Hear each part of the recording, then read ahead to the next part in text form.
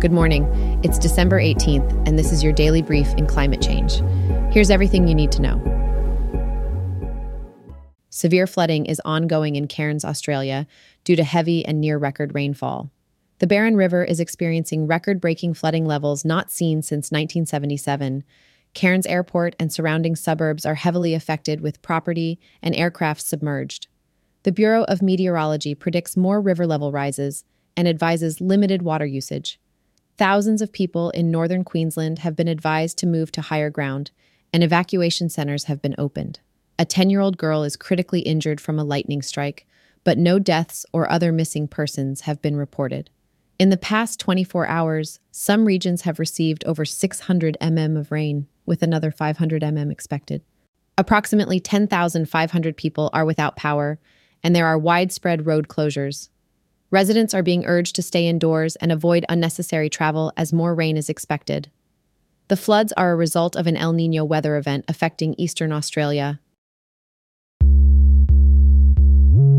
Climate change is causing severe weather events and rising sea levels. Changing urban energy systems to reduce greenhouse gas emissions is a focus to combat climate change.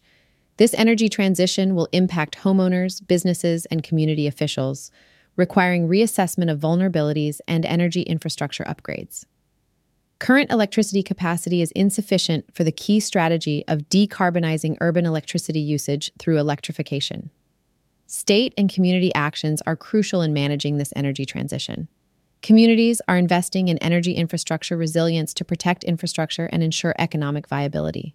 Reducing greenhouse gas emissions through strategies like electrification is crucial for meeting the goals of the Paris Agreement.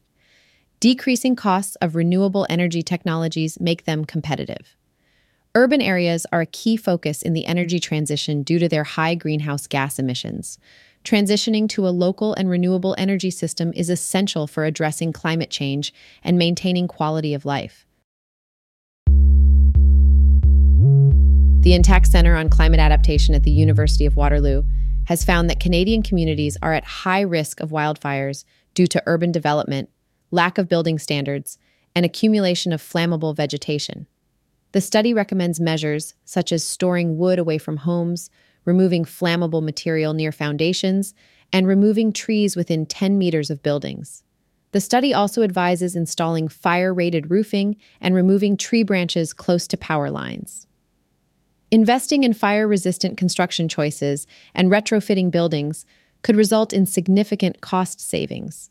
The report emphasizes the impact of climate change on the lengthening wildfire season and the need for communities to develop wildfire prevention and mitigation plans by 2030 to meet the federal government's National Adaptation Strategy.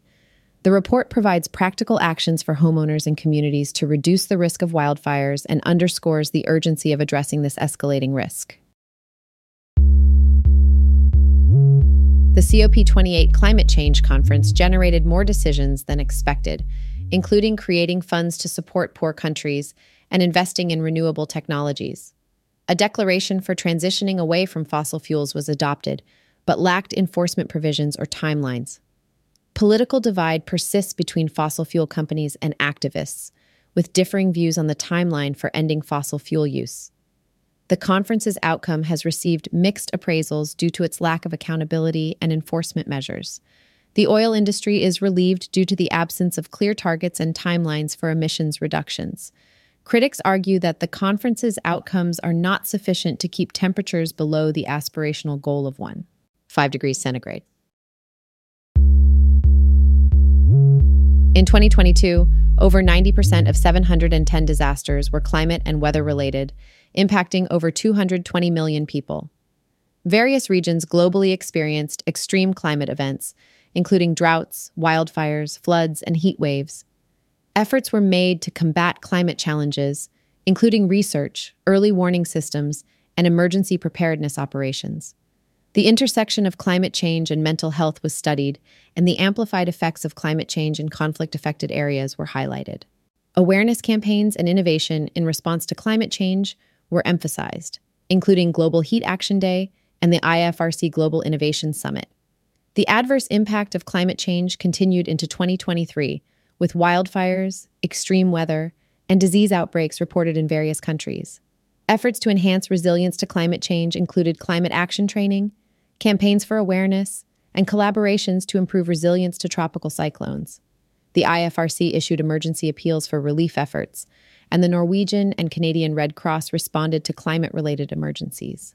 The importance of addressing climate change was underlined at the UN climate talks, the Adaptation Futures Conference, and through the IFRC's new president's statements.